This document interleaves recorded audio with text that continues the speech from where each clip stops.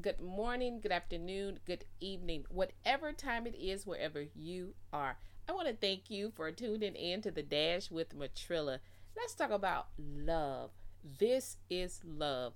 What is love to you? How do you define love? Do you see love in a shopping cart? Do you see love all around you? Do you only see love when someone is being nice to you, when you're getting your way? What is real love to you? How do you identify with love? Could it be that maybe sometimes you feel like love is when you're all bubbly inside and you just can't resist being around someone or being around something? Well, real love comes with no conditions. How about that?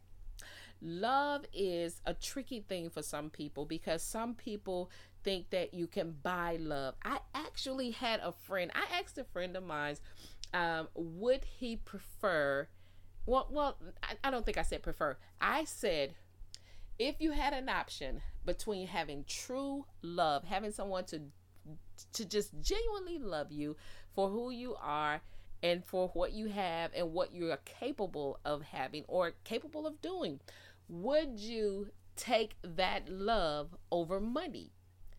And I kid you not, guys, he literally stood there and he thought, he just kept thinking and thinking and thinking. And finally he said, I'll take the money.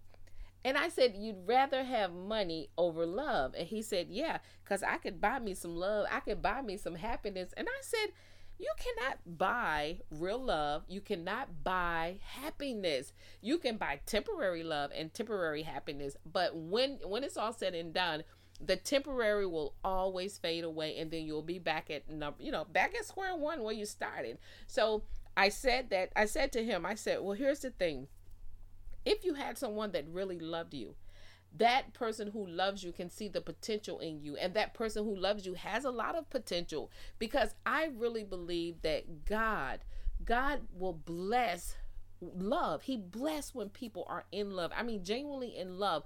There is a blessing attached to love. There is favor attached to love. And you know how I know this? Because John 3:16 tells us that God so loved the world that he gave his only begotten son. So guess what? God gave us his very best. He gave us his only son. So guess what? When he gave us his only son, that son, Jesus Christ, came, died for us so that we might have life.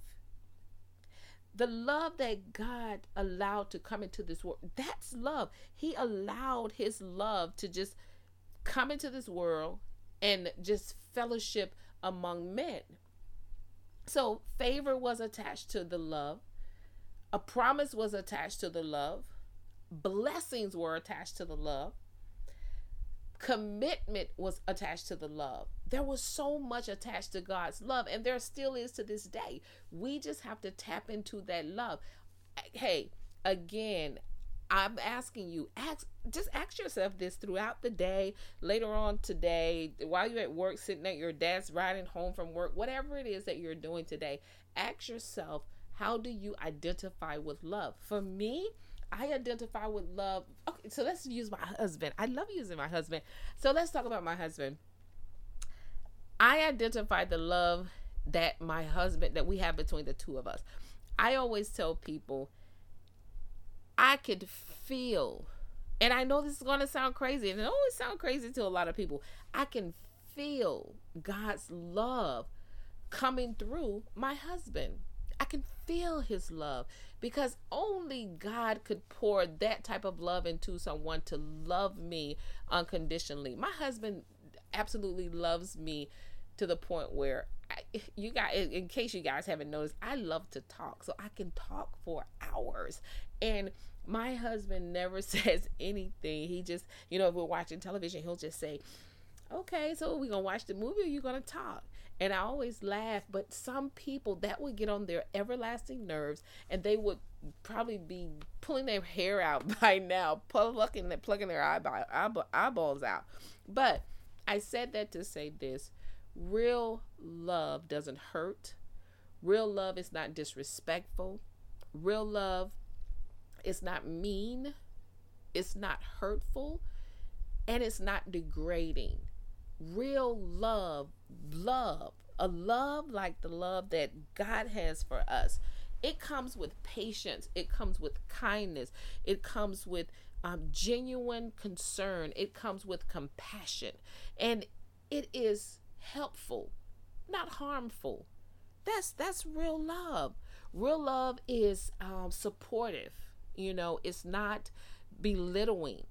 So if you are connected to someone, or someone is, around you, that you're not feeling genuine love, don't let anybody tell you that real love is supposed to be harmful or it's supposed to hurt. If you are being mistreated or misdirected, misguided, belittled, degraded, or any of those things, guess what? Think about it this way. God will, that's not actions from God. That's not how God would treat you. God will support you. He would love on you. He would, make sure that you are okay. He would help you. And that's what he does for us every day. So keep that in mind. And if you are in a relationship, friendship, intimate relationship, whatever type of relationship it is, if it looks like anything other than support, happiness, peace, joy, compassion, support, and among other things, then it may be time for you to sever your ties. I mean, just let it go. Walk away, dust your hands off, tap the dirt off your shoes, and keep moving.